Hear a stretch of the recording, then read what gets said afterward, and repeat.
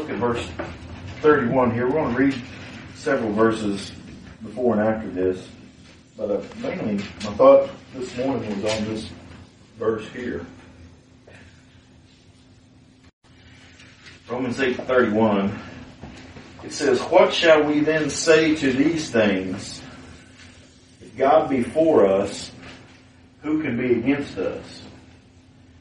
A couple of things come to my mind when looking at that this morning is, number one, this verse is misused by a lot of people who think this is a charge verse that we can just beef ourselves up and get out there and attack the world because God's behind us in every adventure that we're going to take on. If God be for us, who can be against us? Therefore, let's pull up ourselves by our own bootstraps and get out there and get after it, But I don't think that's exactly the meaning that God has intended here, especially in the middle of not only this chapter, but the whole discourse of Romans. Okay? The whole discourse of Romans is God's salvation in Christ alone. Justification by Christ alone. Our salvation is by Christ alone. And so, I don't think God here is charging us with, hey, I've got your back, get out there and do your best and fight it the best you can and I'll be there behind you. So, we know that that's not what that is talking about, and we'll hopefully, as we look at the scriptures here, we'll see kind of what that does mean. But the two questions that I see here, what shall we say then to these things? First question is, what are these things that he's talking about? And then the other question that came to my mind when I looked at this, if God be for us, who can be against us? Who is the us then that he's talking about? Who is the us in view here? Well, I think if we look at that first, maybe we can see what these things are talking about after that. Who is the us in that question? If God, or in that statement, if God be for us, who can be against us? Well, if we go back, of course, we can go all the way back to the beginning of the letter, but if we just go back to the beginning of this chapter, I think we see it very clearly there. There is therefore now no condemnation to them which are in Christ Jesus. So I think anybody that God is talking about here as it relates to salvation, as it relates to God's relation to them as being their protector, their guide, their whatever, fill in the blank, that he's talking to the elect of God. Now, of course, we've discussed this plenty of times before, and all you guys have heard this, you all have preached this all before, you guys that were preaching. You guys have heard this. The Bible is written to God's people, front to back.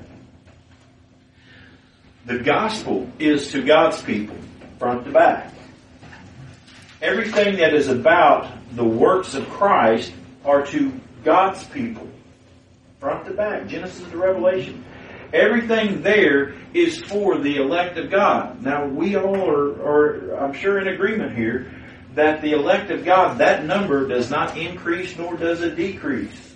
The number that God chose before the foundation of the world and gave to Christ is the exact same number, and by the way, whose names were written down. That same number and names that was before the foundation of the world are going to be the ones at the end of the world who are going to be there with Christ. Not one will be lost, according to Scripture. Not one will be lost. However, yet, modern Christianity thinks that we're losing a bunch of them. We're not getting out fast enough. We're not going far enough. We're not having enough means. We're not having enough programs. We don't have enough stuff going on. We don't have enough things in the church to keep them entertained. We got to have karate classes and yoga classes and all these other things to keep everybody entertained. Well, that's because they've come for entertainment. They haven't come to worship. They've come for entertainment. But we see that that everyone for whom God gave to Christ, they're going to be at the end. Everything that this book is written about is Christ, and everyone for whom it is written is His elect. And so when we look at this us, we see that the us here is the people of God, those who are in Christ Jesus. If they are not in Christ Jesus, this doesn't pertain to them. This doesn't have any pertinence to them at all. So it is them. We also see in verse 14, it says, "For as many as are led by the Spirit of God, they are the sons of God." Verse 16, we see the Spirit itself bears witness with our spirit that we are the children of God. Verse 23, "And not only they, but ourselves also, which have the first fruits of the Spirit." Verse 27, "And he that searcheth the hearts knoweth what is the mind of the Spirit, because he maketh intercession for the saints according to the will of God." So, I think it's pretty clear here. We see that the us that is in view in verse 31 is the saints of God, the people of God, the elect of God, the sons of God, the children of God, the seed of Christ. Okay? Many names that were given. Sheep, wheat, all those things, they pertain to us. So if God be for us, who can be against us? So if God is for His elect, who can be against His elect? But what does this pertain to? What does this pertain to? Does it pertain to me whenever I'm going out lifting weights at the gym? Hey, if God is for me, who can be against me? I'm going out here and I'm going to lift my weights and I'm going to do all the exercises, and if the big bully guy comes, then, if he's against me, God's for me. He's going to help me out. No. If I go out here and the political system that's coming against us is against us, is God going to sweep in and take them all away? Well, not right now at this time. He's not. But that's not what this is talking about. If God be for us, who can be against us? We cannot divorce this context whenever we see that everything preceding and everything following has to do with the fact that He spared not, verse 32, He spared not His own Son, but delivered Him up for us all. It pertains to our salvation. If God be for us, who can be against us? Listen, there isn't nothing that can stop God's salvation from being given to His elect. There is nothing that can stop Christ's righteousness from being imputed. There is nothing that can stop God's forgiveness of sin. There is nothing that can stop reconciliation, pardon. There is nothing that can stop God not imputing sin. There is nothing that can stop the salvation and everything that is part of God's salvation, because He spared not His own Son. See, God spent everything in not sparing not His own Son. He sent His Son, and in sending His Son accomplished everything that was to be done, that needed to be done, that was required by the law, by justice. Everything that needed to be done, God supplied in sending His Son. He spared, we use the phrase, spare no expense.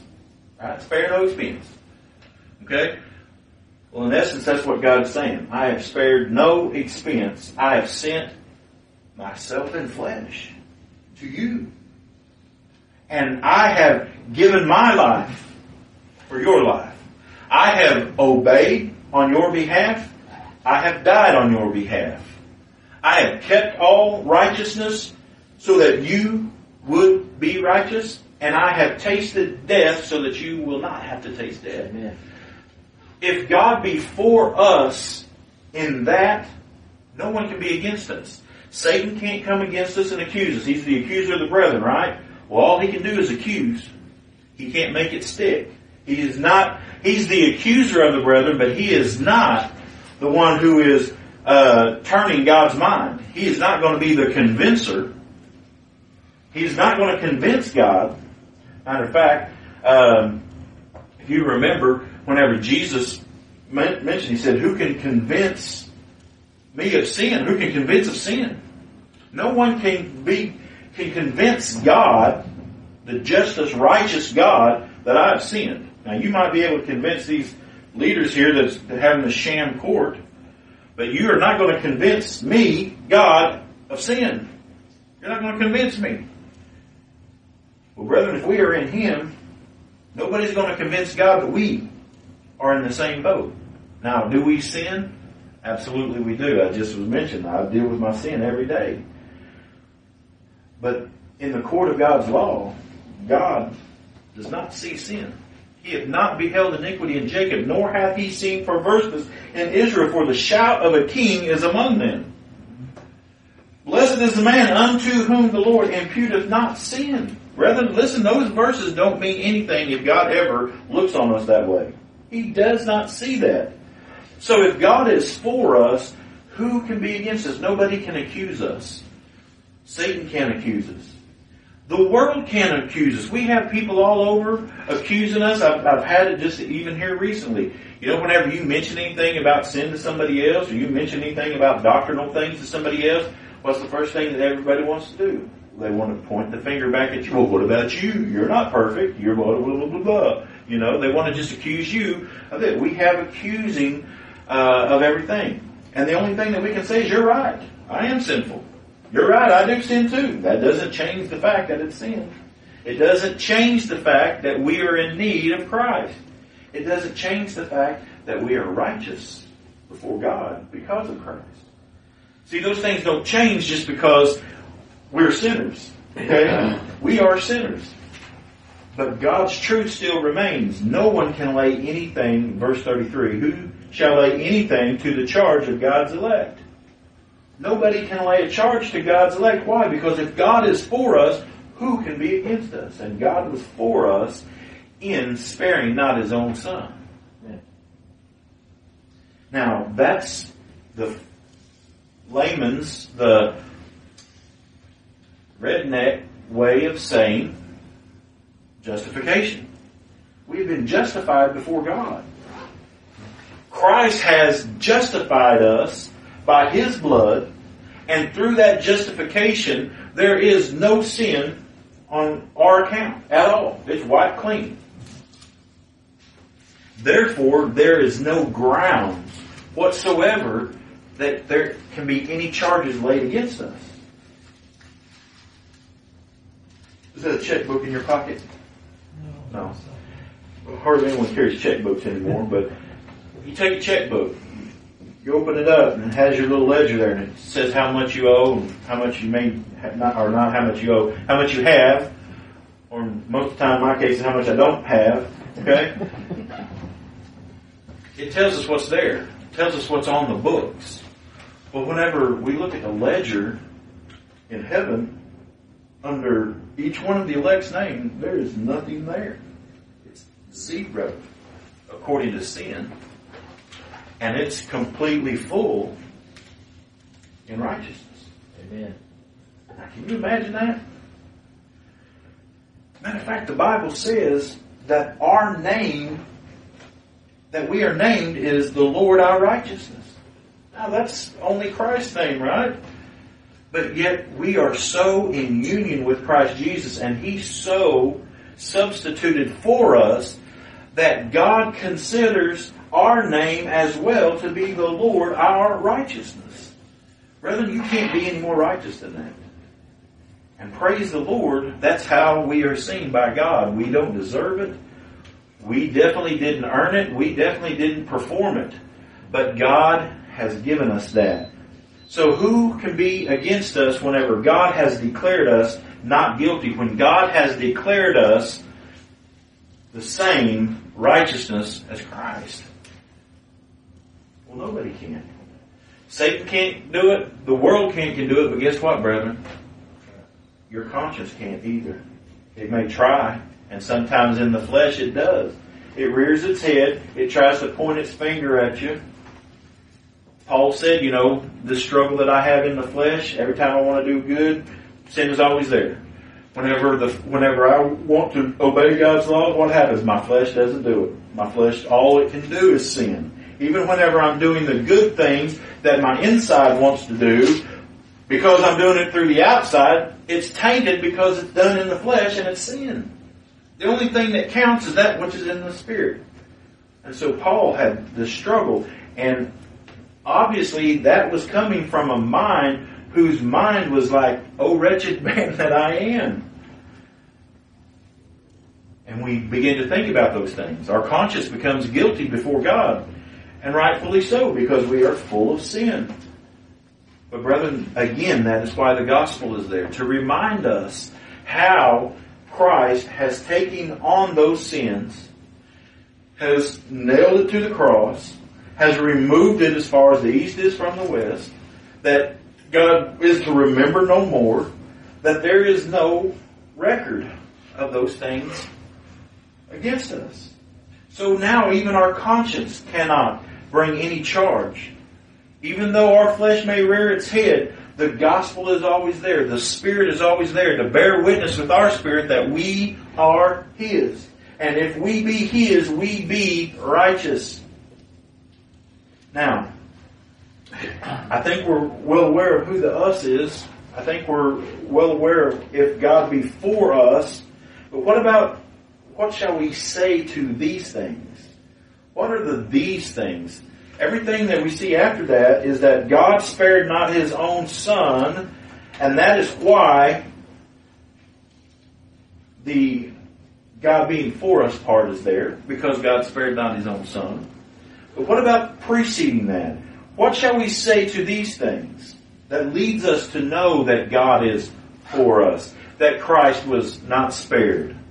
Well, if you'll look back, verse 28, and we know that all things work together for good to them that love God, to them who are the called according to His purpose. Now let me pause there for just a second. All things work together for good. Is that just all the good things work together for good? Everything, right? All things work together for good. We sung last week or the week before that John Newton hymn about God. You know, I pray to God and I ask for grace and faith, and instead of what I thought God was going to do, He did what? He just drove me down into the dirt, made me feel the evils of my own heart, assaulted my soul, left me to myself, withheld His grace so that I might feel my sin and feel my evilness. Well, why did you do that, Lord? Because that's how I answer prayers for grace and faith. Whenever you see that, then you quit relying on yourself, you quit relying on the world, you quit relying on everything else, and find your all in me. Okay? That's what God has done. Well, is that a good thing? Was that a good thing for God to pursue His worm to death, according to that hymn? It was a good thing. Is it a good thing that sometimes the Lord leads me to myself to let me feel how evil my heart is? Absolutely is. Why? Because whenever the Spirit arises within us, it says, see, you still can't keep the law. You still aren't righteous enough. Keep looking to Christ. Keep looking to Christ. See, that's how the Spirit preserves us. And see, a lot of people think, hey, sin bad. We're to be obedient. Well, it's true. The Lord calls us to obey. But what does He say about sin? Well, sin is there for us also. Does He hate sin? Absolutely. Do I hate sin? Absolutely. But we still can't get around the fact that God has used those very things. Did He not use the sin of Peter whenever he denied Christ? Did He not use the sin of Paul in coming against the church? Paul looked at all those things and said, hey, listen, I did all those things. I thought I had the zeal like nobody else had. But that very sin that Paul experienced came around and he learned something from that. Peter learned something. Jesus even told him before he went into there, Satan desires to sift you, but whenever he's done, I've prayed for you. And whenever he's done, feed the sheep. What did Peter learn? Peter learned something whenever he denied Christ. After the fact, he found that God's love overcame even that. I mean, he denied Christ to His face in His worst time. I mean, you can't get much worse than that other than taking Him and crucifying Him. But what did he do? After the fact, he learned God's love for him was unconditional. We know that all things work together for good to them that love God, to them who are, and notice there if you would, the word "the" there. That's the definite article "the." How often do you hear it quoted in the world today? All things work together for good to them who are called according to His purpose. As if there was this general call out there, right? There's just some general call. Brethren, there is no general call. Calvinists tell you that. Calvinists will tell you there's a general call and then there is a special call. There's only one call. Well, there's two calls. There's the call to election. But as it pertains to us in time, there's only one call. Whenever the gospel is being heralded, it is not a general call just to anyone who will believe. It's a specific call to only those who Christ has redeemed. But here we see it's the definite article the. It's a specific group of people. And we know that all things work together for good to them that love God, to them who are the called. That's a group of people. That's a specific group of people. Those who are the called ones, the called out ones, the called ones, however you want to say it. It's the called. Not just as whoever's called. You know, as an Arminian, when I grew up in the Arminian church, we believed that the call was just we preach to everybody indiscriminately, and that call there, everybody that's called, and everything's going to work out to anybody who's called and who loves God. So if I just love God, then everything's going to work out for my good. Well, brother, number one, none of us can love God without first God shedding His love abroad in our heart. Even at that, in the flesh, it's not a perfect love. But second of all, we are not able to be the called just by our own choice. We don't choose that. We are called the called because someone else called us. Not because we responded to a call, but because we are a special group of people. Right? And it's to them who are the called, and we are the called because we are the called according to His purpose. Why are we the called? Because it's according to His purpose. Is that not what Paul also says there in Romans 9, just a few verses over, where he says in verse 11, for the children being not yet born, neither having done any good or evil, that the purpose of God according to election might stand. The purpose of God is according to election. God's purpose of redemption, God's purpose of salvation, God's purpose of creating vessels of honor, vessels of glory, is according to election. So that tells me that election preceded the fall because it was God's purpose. God's purpose began before the fall. God's predestination and decree was before the fall. We are the called according to the elect. We are the elect. Who are the elect according to His purpose? You could change that and say that it's saying the same thing. Okay? It's saying the same thing. It's a group of people. So again, we see that the us, if God be for us, is tied back to the saints of God, those who are in Christ Jesus, but to those who have been elected, the called. All things work together for them that love God, to them who are the called according to His purpose. Now in verse 29, we have, in 29 and 30, we see what is typically everybody calls the golden chain of redemption, right? For whom He did foreknow, He also did predestinate to be conformed to the image of His Son, that He might be the firstborn among many brethren. Notice, if you would, please, it was for whom He did foreknow, not what He foreknew. Again, what does the Calvinist tell us? Or what does, I say Calvinist, what does the Calminian, that Arminian, I was talking with Brother Larry, there used to be a guy that used to read as an Arminian, and now his name just now left my mind. He wrote a book called Chosen but Free, and he took this middle road, trying to marry God's sovereignty and man's responsibility, and it was pure Arminianism all the way through, but he's trying to hold hands in both camps.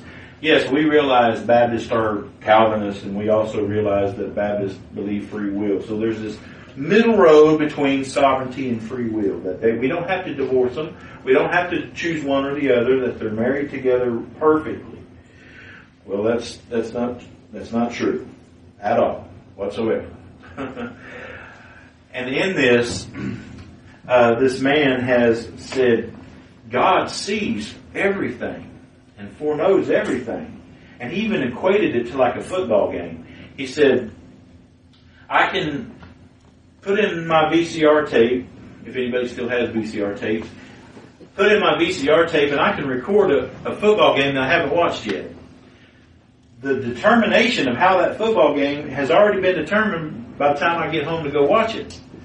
But whenever I'm watching it, everything that's happening there, I'm seeing all these people doing everything according to their free will.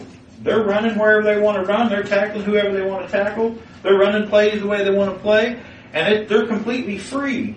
But the determination of the game is already there. Now that was now at the time I thought, man, that was so profound. And boy, I started using that as an argument against my uncle who believed the doctrines of grace, and we all thought he was kooky. But I started using that. See there, look at there. That's how it worked. God foreknew and everything. And what my uncle taught me, and this is kind of the first time I began to see this, it said for whom he foreknew, not what he foreknew. He didn't foreknow an activity. He didn't foreknow somebody choosing Christ. That's an activity, right? He didn't foreknow an action or an event. He foreknew somebody.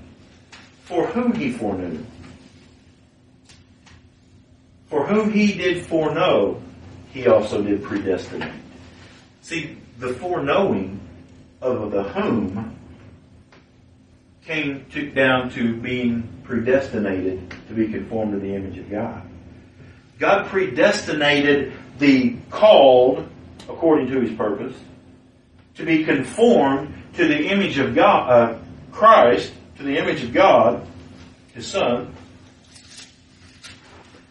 But it's because He foreknew them. Now we know that word foreknow means loved, foreloved. Right? It means foreloved. I've mentioned it to our church here many times. If you go over into the Gospels and you see whenever the angel came to Mary, and it talks about Mary being with child, it said that she knew not a man. Did that mean she didn't know any men? Well, of course not. She was betrothed to Joseph, right? She knew a man. She knew her father. She knew men. It didn't mean that. What did she knew not a man mean? She hadn't been intimate with a man. That's the same connotation this word foreknew. He foreloved. There was an intimate relationship between him and the whom. And because of that intimate relationship before him, now whenever I say an intimate relationship, brother, I'm not talking about the intimate relationship between a man and a wife, okay? I'm talking about the fact that there was a love, according to Scriptures, an everlasting love. There was an everlasting love for the elect before the foundation of the world. That is the whom. For whom he did foreknow. He did predestinate to be conformed to the image of His Son, that He might be the firstborn among many brethren. That's part of the these things. What shall we say to these things? We say, praise the Lord, that He foreknew us. Praise the Lord, He foreknew us. Because if God foreknew us, then there can be nothing held against us. Because He predestinated those whom to be conformed to the image of Christ. Now, here again, the Calvinists will say, well, you're now going to have to appropriate the means. Get your Bibles out. Get your sermon audios out. Get your YouTubes out. Get your preachers that you like. Surround yourself with all the preachers, all the teachers. Get your commentaries. Get your systematic theologies. Get your theologians. Get your seminaries. Get all these things together. And you get to conforming to the image of Christ. Is that how we're conformed? that means if I don't do the job good enough, then I'm not going to be conformed. That means the conformity to Christ is left into my hands. No, he said, those whom he did foreknow, he also did predestinate to be conformed to the image of the Son. Brethren, it's as sure. As much as we are foreknew by God, as much as he has predestinated every event, he has predestinated our conformity. That is why we're called hard shalls, right? We're called hard shalls, because we believe the Bible says we shall come to him. We shall not be lost. We shall, whenever God says something's going to happen, we believe it shall happen. Shall does not mean maybe so. Shall means shall when it comes to God. Amen. Okay? Moreover, whom, again there's that word whom, not what he did predestinate, but whom. Moreover, whom he did predestinate, them he also called. And whom he called, them he also justified. And whom he justified, them he also glorified. You say, well, wait a minute, I didn't think we were glorified yet. All the rest of those in past tense, and now glorified is in past tense. Well, brother, we're already glorified. You realize that? Amen. We're already glorified. The Bible says that we are seated with Christ in the heavens. We are already glorified with him in the Spirit. Now, this flesh is not going to be glorified. This flesh is going to be put down one of these days. And who we are on the inside that is glorified already is going to take on a spiritual body that coincides with what's on the inside of this fleshly body. And praise the Lord, we will be one whole man, not two divided men. Right now we're divided, one of Adam, one of Christ. But soon, in the Lord's time, we will be all spiritual. You know, 1 Corinthians says that that was not first which was spiritual, but that which was natural. But it does say, as if we have taken on the image of the earthly, we shall take on the image of the heavenly. We will have his heavenly body. We will be like him. Scripture says we will be conformed to the image of Christ Jesus. And it's a done deal. But that glorified, we are already glorified in the Spirit in Christ Jesus. So it already is. Now there is a future aspect to that, as I said, according to the flesh. Them he also justified, and whom he justified, them he also glorified. So what then? What shall we say then to these things? If God be for us, who can be against us? He that spared not his own Son, but delivered him up for us all, how shall he not with him also freely give us all things? We mentioned this verse, I think it was last week.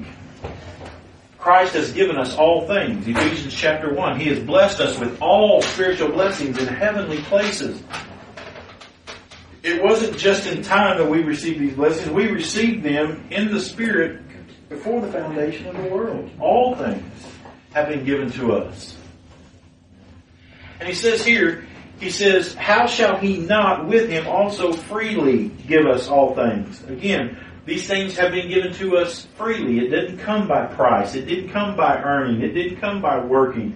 It didn't come by my being an honorable person, my obedience, my upkeeping, anything like that. It was freely given to us. Why? Why does it have to be free?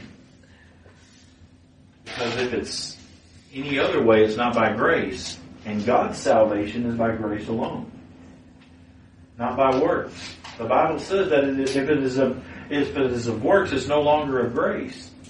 But if it is grace, it's not of works. And we know that the Bible says, for by grace are you saved. So if it's God's salvation, it's only going to be by grace. And if it's by grace, it can only be free, because anything else is going to be works. He that spared not his own Son, but delivered him up for us all, how shall he not with him also freely give us all things? So who shall lay anything to the charge of God's elect? It is God that justifieth. Who is he that condemneth? It is Christ that died, yea, rather that is risen again, who even at the right hand of God, who also maketh intercession for us. Something to ponder there. Kind of goes with what we was talking about last week. It says there that Jesus Christ is at the right hand of God making intercession for us. But in verse 27 it says it's the Spirit that maketh intercession for us. Let's look at it when we get home. It says, who shall separate us from the love of Christ? Shall tribulation or distress or persecution or famine or nakedness or peril or sword? Now, if we all went through all that stuff, and some of us probably have gone through some of that stuff. We definitely all have gone through tribulation, I'm sure, and distress. Don't look like I've gone through much famine, but we've all gone through that. But I can imagine someone who goes through all those things probably gets to thinking to themselves, man, I've been cast off by God. Paul even said, remember? He even hoped that he would not be found a castaway. You know? And he went through those things. Night in the deep, however many days in the deep, and all the persecutions that he went through. John the Baptist, remember? He was in prison. He got to thinking, man, hey, someone go ask my cousin, what's going on here? Is this, obviously something's going on here that I don't recognize. He wasn't sure. I'm sure we all get to that place whenever we see that, but it says here, who shall separate us from the love of Christ? Just because we come through all these things, all things work together for good, right? Tribulation, distress, persecution, famine, nakedness, peril, sword. They all are for our good. Nothing is going to separate us from the love of God, no matter how bad it looks. Listen, brethren, this country is at the worst that I've ever seen it in my 50 years. Some of y'all that's been here longer than I have, it's probably way worse than you've seen it whenever you were in your young years. It just seems like, and it seems like it has snowballed just in the last few. How wicked, openly wicked. There's always been this wickedness. There's always been this wickedness. But praise the Lord, His constraining grace has kept it hidden in our country for many years, where it's just in, so to speak, if you allow me the term, in the closets, you know. But it's wicked, and it's just snowballed. Now, brethren, God hasn't changed His control over all things, has He? He hasn't changed His sovereignty. He hasn't lost control. Evil is not abounding over Him. But yet we see all these things and we think, my word, what is going on? But brother, listen, who shall separate us from the love of Christ? Just because God is not showing any love to the non-elect in the fact that judgment has come to America does not mean He does not love His elect still. Listen, brethren, while judgment may be coming upon the evildoers, the wicked ones, listen, He loves His elect. And while we see these things going on, don't think that God has not changed His love for His people. As it is written, for thy sake we are killed all the day long. We are counted as sheep for the slaughter. Nay, in all these things, we are more than conquerors because we pull ourselves up by our bootstraps. No, we are more than conquerors through Him who loved us. Amen. That's how we are the conquerors.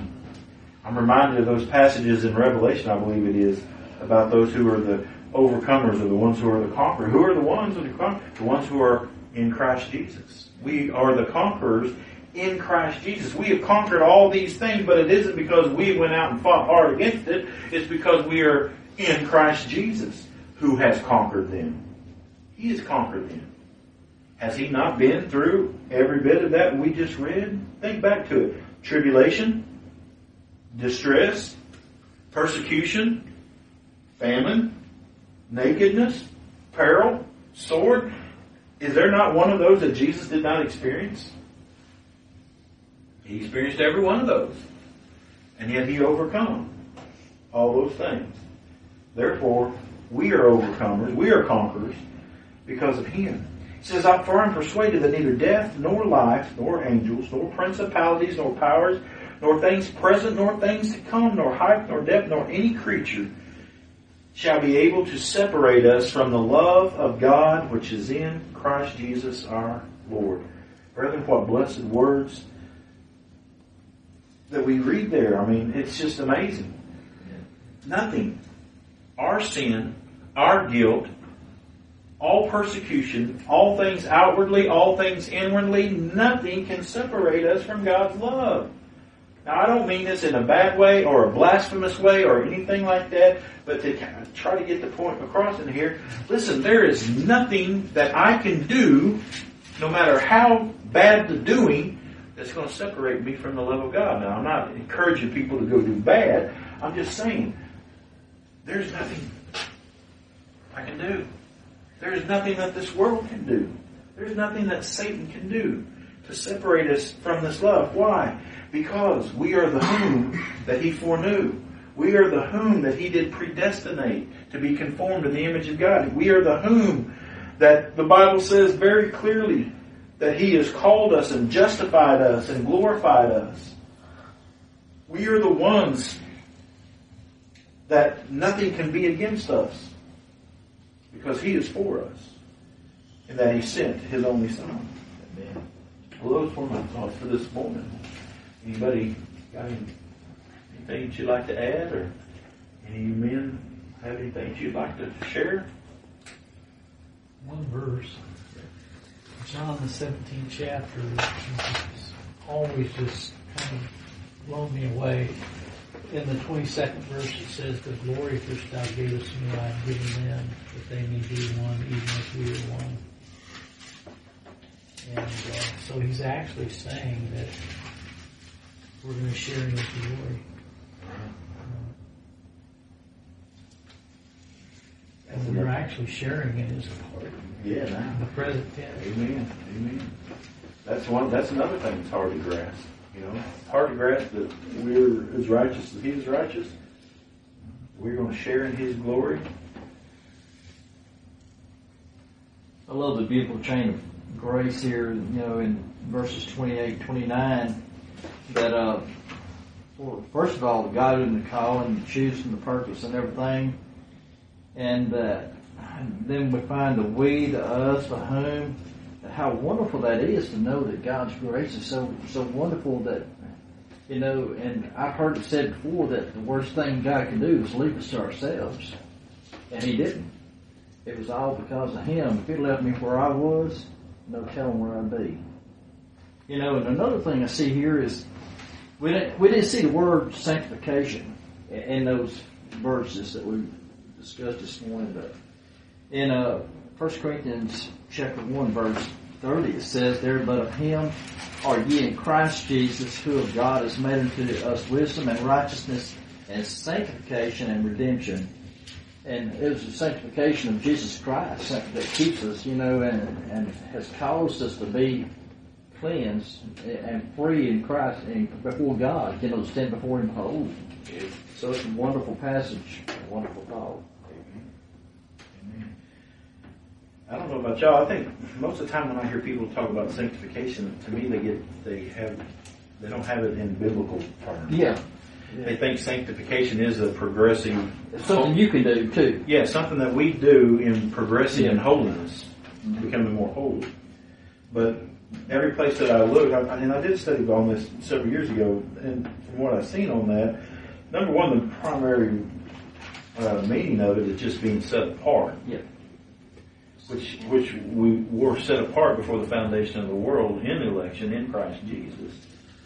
But also it's being set apart for God. We were set apart as vessels for God, that He might show His mercy on, that He might show His compassion on, that He might show His love upon, that His redemption, all this stuff, that has to do with, if you allow me this, the positive side, because there's the negative side. There's the wrath, the hate, the justice of God. All that is to the vessels of dishonor. And to the vessels of honor, there is love, there is compassion, there is mercy. All those things that are on there. Therefore, God shows all of who He is in those two sets of vessels and everything. But that sanctification, like you said, it's in Christ Jesus. It's not in Amen. It's not in our work. We were sanctified in Him. Yeah, John Wesley, he taught two works of grace. He taught salvation and sanctification, and he taught that you had to die out to the old man, and of course that's the Arminian duty. But like you said this morning, we've been conformed, and that it was all predestinated that we would be conformed. Then the key word in that is reckoned. Reckon yourself dead. Our mind is to reckon ourselves dead. You know, we are dead to sin. We are dead to the law. And that's something that we have to reckon ourselves. Again, we may not see it. It doesn't look like that, but that's the standing that we have in Christ. Our standing is that way in Christ Jesus. Good observations. Anybody else got anything? Any more? Brother, you got anything you realize? I guess John Wesley really went down that road after he started reading the mystics. Right. And of course, having come out of mysticism myself, I can see why he got there, because it's a very man-centered, humanistic kind of thing. Yeah, that whenever you look at that whole system of sanctification by works, or sanctification by obedience and everything, I keep falling back on that. If that's where our sanctification comes, then I'm not going to be sanctified, because just as soon, how do I want to say this? Even if we put aside the fact that the Bible says that it defines the law as one body, it doesn't break it up into little pieces like moral, civil, ceremonial. It's all one thing. And it says that if you break it in one, you broke it in all. So the standard isn't try to keep it as much as you can. The standard that God has set is keep it all. If you don't keep it all, then you've broken it all, and therefore you're guilty of it all, and you're condemned by it all. So, I mean, put that aside. Just me trying to keep up a sanctification, today I may do what I think is well, and then tomorrow I go back twice as far as I came yesterday, and good. You know, it's just a constant pedal. You know, and I'm going forward, I'm going backward, I'm going forward, I'm going backward.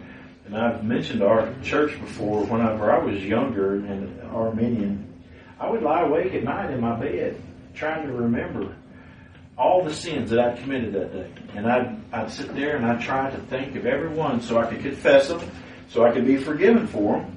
And I'm going through the list in my mind, everything that I knew that I'd done that wasn't right and everything. And then I'd get to the end and I'm like, man, I don't know. There's probably more. And then I would pray the blanket prayer.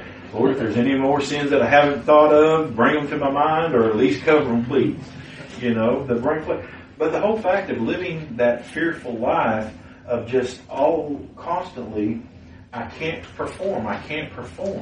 Now, to those who have not been given the Spirit of God, that's not a problem to them. They don't worry about that because they think their religious activity is enough, and they're good with that. They're satisfied with how much they're doing, how much they come to church, or how much they give, or how many verses they know, or what all they know. They're okay with that. But to the child of grace who's already been given the Spirit, they have that attitude. Forgive me, I'm a sinner. They know, oh wretched man that I am, that in me dwelleth no good thing. And they battle that. Our sin is constantly before us and everything. And so without the mindset of knowing, praise God, we have been sanctified in Christ Jesus. We have been made holy. We are as holy as He is holy. Amen. And I've always, and I think I've shared this with Larry before in times past, I always ask those progressive sanctification folks, what is progressing? What is being sanctified? If the flesh is just flesh and it cannot please God, if all the flesh can do is produce sin, and if what's in us, the inward man, is created in pure righteousness and holiness, if it's born from above and cannot sin, then what's being progressively sanctified? What's being progressively more holy? Because the flesh isn't getting holy, and what's in us is all holy. It's true righteousness and pure. I may be mixing those up. Created in true righteousness and holiness. I mean, how does it get any better than that? It's the creation of God. It's born from above. It cannot sin, according to 1 John. So what's getting more holy? Nobody in that camp can tell me what's getting more holy. I've shared this with Michael before, but I used to have a neighbor who was brought up in the Roman Catholic Church, and as a young child, he was 11 years old, and he would go to Mass, and he would confess his sins and to the priest, and he would try to figure out all those sins, like you were saying. He would keep going and kept going and kept going. Finally, the priest said, "Young man, you're going to have to come to confession more often." And he shared that with me. And, what we're really talking about is imputation and substitution. And without the substitutionary work of Christ, we have no hope at all. I was mentioning last week, the issue of substitution has really been a doctrine that the Lord has really this year has really solidified in my mind and caused to be of great comfort. And it was on the heels of going through. I preached through Galatians last year, the year before last. I preached through the book of Galatians, verse by verse, and it was through that preaching about the law and grace that at the end of all that, I really seen how substitution, not just in my death, but in my obedience, was so overwhelming to me. Is that he didn't come just to, we're saved by his death, but we're also saved by his life. Amen.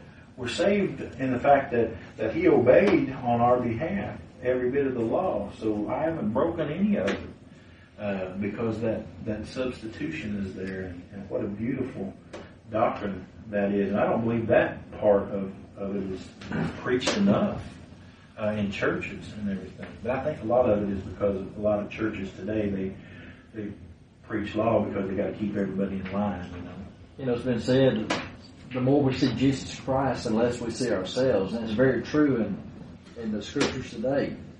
Very well brought out. Amen.